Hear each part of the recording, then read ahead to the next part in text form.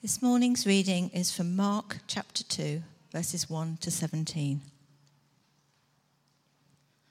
A few days later, when Jesus again entered Capernaum, the people heard that he had come home.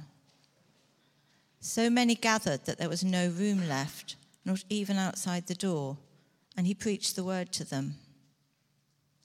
Some men came, bringing to him a paralytic, carried by 4 of them. Since they could not get him to Jesus because of the crowd, they made an opening in the roof above Jesus, and after digging through it, lowered the mat the paralyzed man was lying on. When Jesus saw their faith, he said to the paralytic, "Son, your sins are forgiven." Now some teachers of the law were sitting there, thinking to themselves, "Why does this fellow talk like that? He's blaspheming. Who can forgive sins but God alone?" Immediately Jesus knew in his spirit that this was what they were thinking in their hearts, and he said to them, "Why are you thinking these things? Which is easier, to say to the paralytic, 'Your sins are forgiven,' or to say, 'Get up, take your mat and walk'? But that you may know that the Son of Man has authority on earth to forgive sins." He said to the paralytic, "I tell you, get up, take your mat and go home." He got up, took his mat, and walked out in full view of them all. This amazed everyone, and they praised God, saying, "We have never seen anything like this." Once again, Jesus went out beside the lake. A large crowd came to him, and he began to teach them. As he walked along, he saw Levi, son of Alphaeus, sitting at the tax collector's booth. "Follow me," Jesus told him, and Levi got up and followed him. While Jesus was having dinner at Levi's house, many tax collectors and sinners were eating with him and his disciples, for there were many who were following him. When the teachers of the law, who were Pharisees, saw him eating with the sinners and tax collectors, they asked his disciples, "Why does he eat with tax collectors and sinners?" On hearing this, Jesus said to them, "It is not the healthy who need a doctor, but the sick. I have not come to call the righteous, but sinners." Thank you, Sue. You've unfortunately got the substitute this morning. This should have been Evan, but unfortunately Evan, along with many people here, is stuck at home dealing with the after effects of COVID. So Evan and I have done a swap. This is an August sermon. And you in August are going to get Evan's sermon today. I've recently just come back from the US. And as we watched the news, the number of mass shootings in the US was heartbreaking.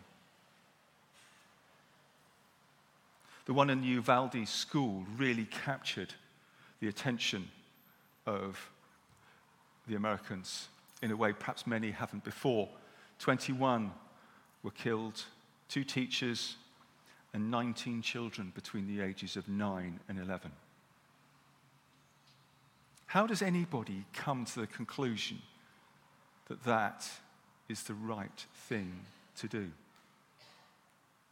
It's incomprehensible, isn't it? Maybe you've been looking at the news in Ukraine. And it's heartbreaking to see what's happened. And the information that's come out of Bucha about the brutality and inhumanity that has been committed in that place.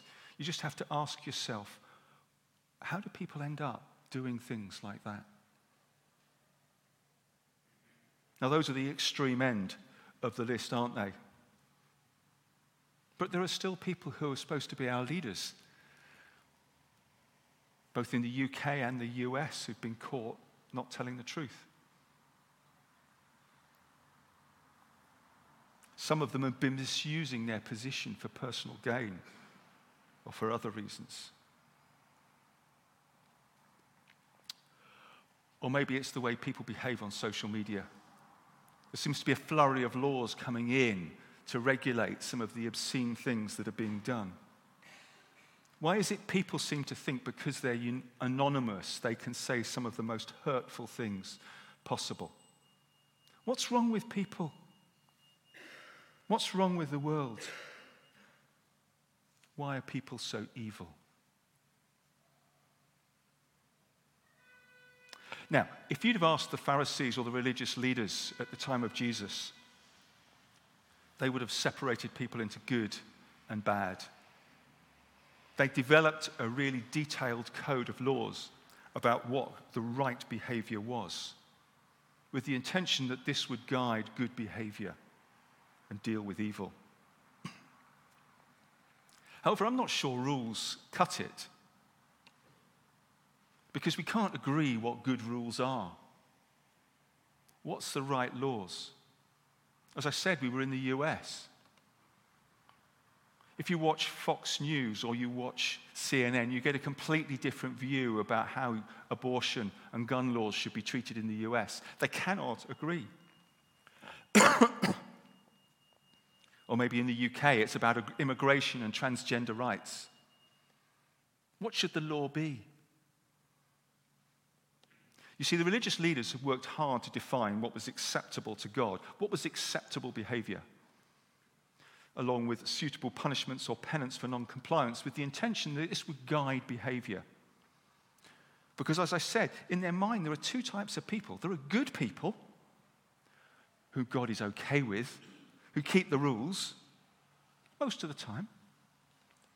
And there are bad people who don't. And these are the people God rejects and wants to have nothing to do with. So by their logic, if a bad thing happens to someone, it's God's punishment for them being a sinner.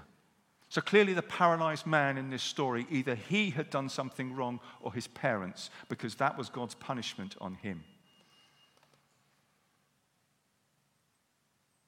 We may think this is a bit old-fashioned, but we fall into the same trap, me included. How many times have we thought in our heart, how could this bad thing have happened to such a good person, God? What are you doing about it? It's the same attitude. It's the same views. And if we're honest, it's an attractive way of thinking, isn't it? That, we're okay, we're good people, and there are other people out there who are bad and who are evil. But if we're honest, if we look inside, we know there's something not quite right with us too. There may be things in your life that, you keep covered up. You keep locked away because people might not like you if they knew what you were like. Alexander Solzhenitsyn puts it beautifully in his book, The Gulag Archipelago. I make no claim to have read the book, by the way. I just grabbed the quote, which I thought was brilliant. If only it were all so simple. If only there were evil people somewhere insidiously committing evil deeds, and it were necessary only to separate them from the rest of us and destroy them. But the line dividing good and evil cuts through the heart of every human being. And who is willing to destroy a piece of his own heart? In my research, I came across an article in Psychology Today by Ralph Lewis, MD. The article was titled, "What Actually is Evil and What Makes People Carry Out Evil Acts?" which I thought would help us inform our thinking on this. He says in his mind there are based on research, there are 4 root causes of evil. The first is a simple desire for material gain. People want more for themselves. The second is what is called threatened egotism. That's about who I am, my status, my honor, who I am in society. I need to fight back if people denigrate me or push me down, because I have rights. The third one is idealism, which I thought was really insightful. These are people who believe they are right, and therefore they have the rights to do what is right out in society, even if it costs other people, because they're right, because they know what is right. And then finally, there's a very small group of people who just seem to get pleasure out of being sadistic. For me, if you boil it down, it's about me. It's about my rights. It's about my decisions and what I'm entitled to. He then goes on to say something really interesting in that same article. He says, all told, the 4 root causes of evil are pervasive, which leads one to wonder why violence and oppression are not even more common than they are. He then says, in his view, the answer is that violent impulses are typically restrained by an inner inhibitions. People exercise a level of self-control, possibly based on learned behaviors. Maybe they're making a rational trade-off. The consequences of doing that is worse than the benefits I gain. It might be from some sort of religious belief, or social norms that people want to follow. These things act as a brake against doing evil things. And then what I found really fascinating is that when you take what Richard said and look at what Jesus says, there's some interesting parallels. We didn't read Mark 7, it comes a little bit later, but there's an argument between Jesus and the religious leaders over ceremonial washing of hands. The religious leaders had got cross because they'd seen the disciples picking grain and not having washed their hands before eating it. In Jesus' response, he quotes Isaiah. He turns to them and says, these people, meaning the religious leaders, honor me as in God. So in other words, the religious leaders honor God with their lips, but their hearts are far from me. They worship me in vain. Their teachings are merely human rules. He then goes on to say to the disciples, because they struggled with a bit of the argument, and they struggled to understand what Jesus was getting at. And then he said to them in private, what comes out of a person is what defiles them. For it is from within, out of our person's heart, that evil thoughts come. Sexual immorality, theft, murder, adultery, greed, malice, deceit, lewdness, envy, slander, arrogance, and folly. All these evils come from inside and defile a person. How interesting that Ralph Lewis comes to a similar conclusion, that it's something inside a person in their heart that leads to these things. If you look at both lists, Ralph's list and those lists, you can get quite a big crossover. I can see how that root cause might lead to that behavior.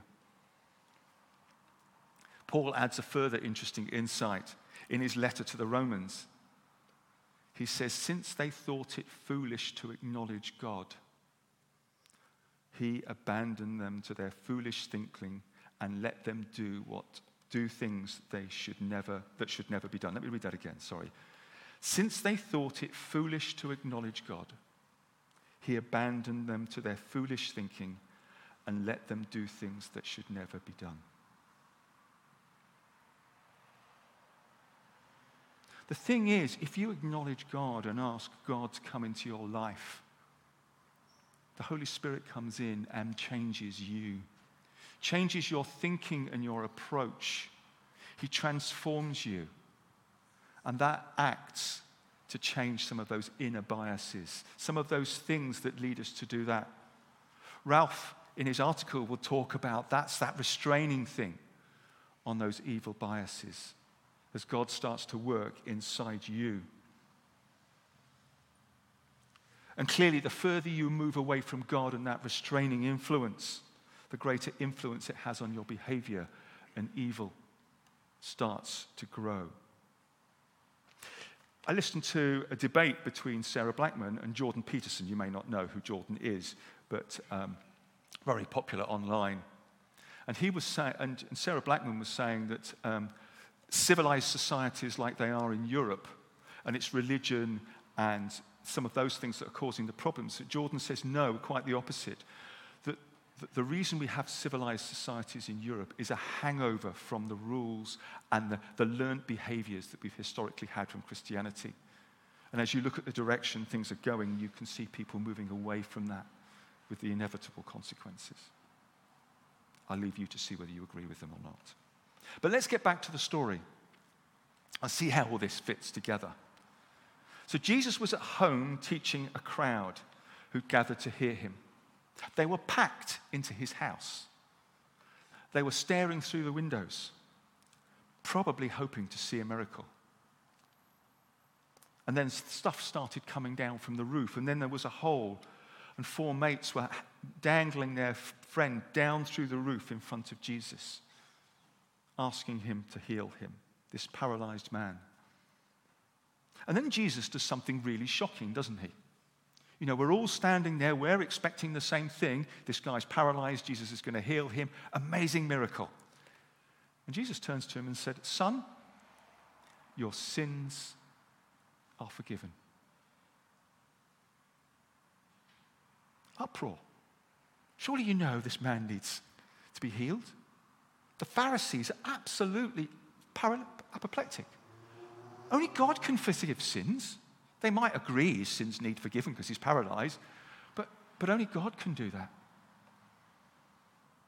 And then Jesus turns to them and said, "Which is easier, to say to the paralyzed man, 'Your sins are forgiven,' or to say, 'Get up, take your mat, and walk'?"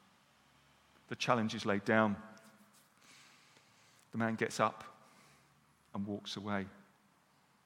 The crowd are stunned. The implication is that Jesus does have the authority to forgive sins. That's shock number 1.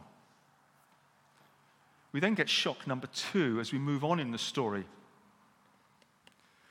When Jesus turns to a tax collector, Levi, and says, "Follow me." Now, you may or may not like the Inland Revenue in the UK, but tax collectors in those days were beyond the pale. They were collaborating with the Romans, collecting money for Herodias, the leader at that time. But what they were able to do was, because they had the authority of Rome, they were able to collect a little bit extra. So not only were they collaborating with the enemy, they were robbing their own people to line their own pockets. They were beyond the pale. You don't mix with people like tax collectors. They're not welcome in the temple. They're social outcasts. We don't know whether Levi was there when the paralyzed man was healed.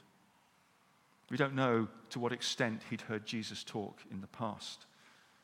But what we do know was that Jesus was saying to Levi, that same forgiveness that was available to the paralyzed man is available to you too.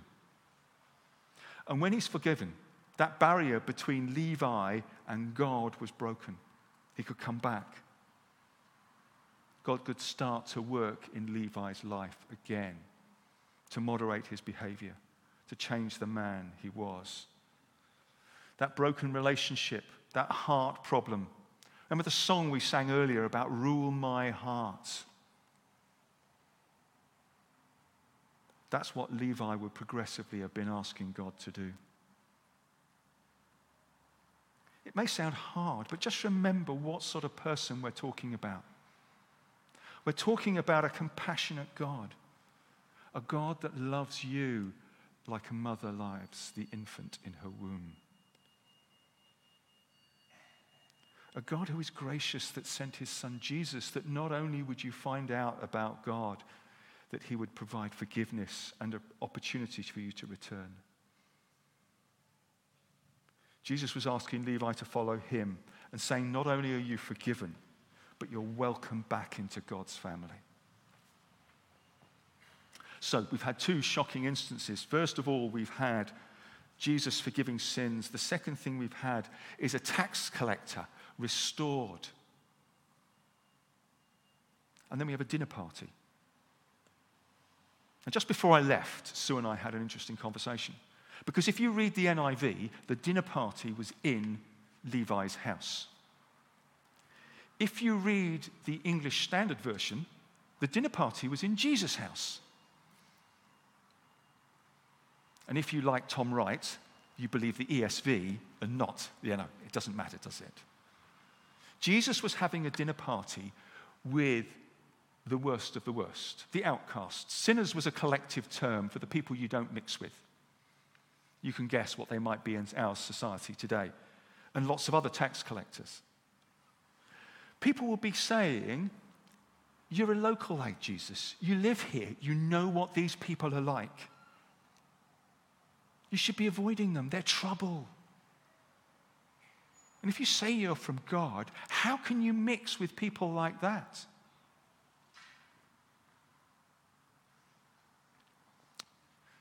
Jesus turns to them and says, it's not the healthy who need a doctor, but the sick. I've not come to call the righteous, but sinners. Can you hear the words of a compassionate God that longs that his children would return to him?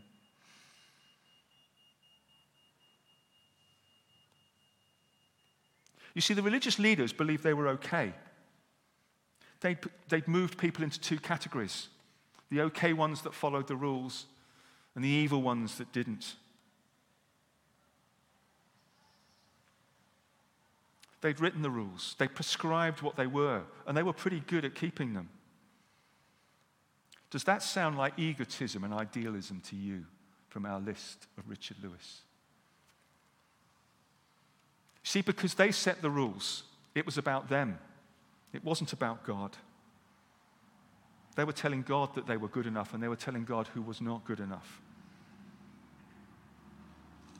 Remember Jesus' quote from Isaiah? These people honor me with their lips, but their hearts are far from me. See, it's a heart problem, really. That's where we've got a problem. You see, rules just address the symptoms. They make us slightly better. They mask what's really happening, that underlying heart problem, that rejection of God and who he is and his authority in your life. That saying, I know you're a compassionate and gracious God, but you say you're a compassionate and gracious God, but I don't believe you. I want to live my life my way. But Jesus said, I've come to forgive your sin. I've come to restore that relationship. But you've got to want it. God is slow to anger. He wants to give you lots of time to come back. But there will come a point where he says, no, just go. Do things your way. There are consequences. You see, the thing is, each one of us needs to accept that we're sinners, that we fall short. Each one of us needs to accept that we need to come back to God. We need forgiveness. Because Jesus can fix it. So what's Jesus' diagnosis of the problem? We've all walked away from a compassionate and gracious God. We've decided we know best. We want to live our lives our way. We don't want to give up any control to God. That influence that would modify our behavior, that would move us away from evil. And when we reject God and decide we know better, he allows us to go. But as both the psychologist tells us and Paul tells us, there's something within us that is a bias for evil.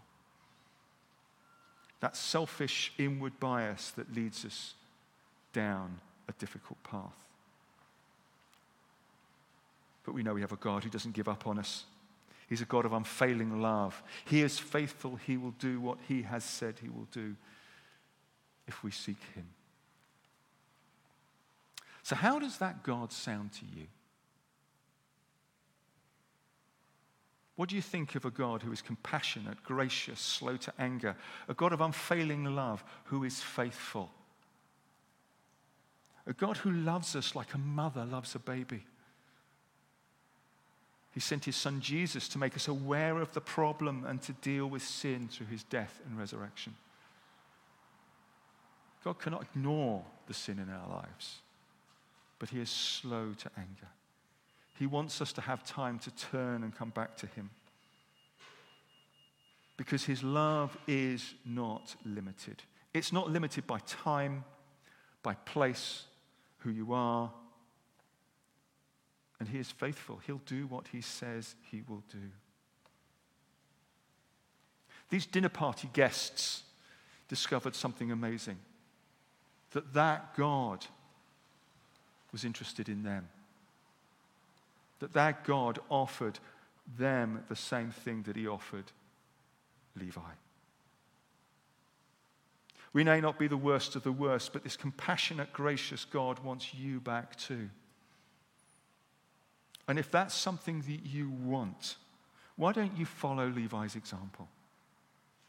Why don't you accept Jesus' invitation to follow him?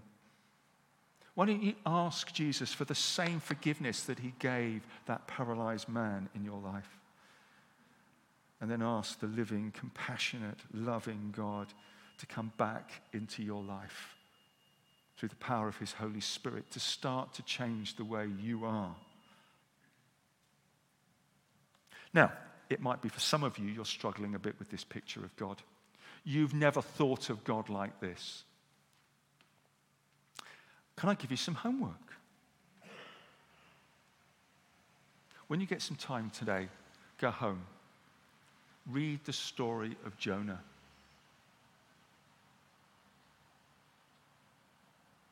Bear in mind the Ninevite nation were the worst, were just awful, awful, cruel nation. Worse than anything we know nowadays in what they did. Yet how did God treat them when Jonah went to them? And then move forward in the Bible to the story of a young man who said to his dad, "I wish you were dead so that I can have your inheritance. And I can spend it on wine and prostitutes." How does God treat someone that does that? Read those two stories, the story of Jonah in the Old Testament, the story of the prodigal son in Luke 15 in the New Testament. And see what you think of a God of compassion, grace, slow to anger, unfailing love, a God who is faithful. If you want to take that step that Levi did, accepting Jesus' invitation, asking for his forgiveness and asking God to come into your life, we're about to celebrate communion. That's a tip for those of you that are online if you want to dash off and get some wine and bread if you'd forgotten. Why don't you take bread and wine this morning? And as you take the bread and wine, why don't you follow Levi's example? Saying, yes, I want to follow Jesus. Yes, I want your forgiveness. Yes, I want God to come into my life. And if you do that, please tell someone. Perhaps the person that you came with.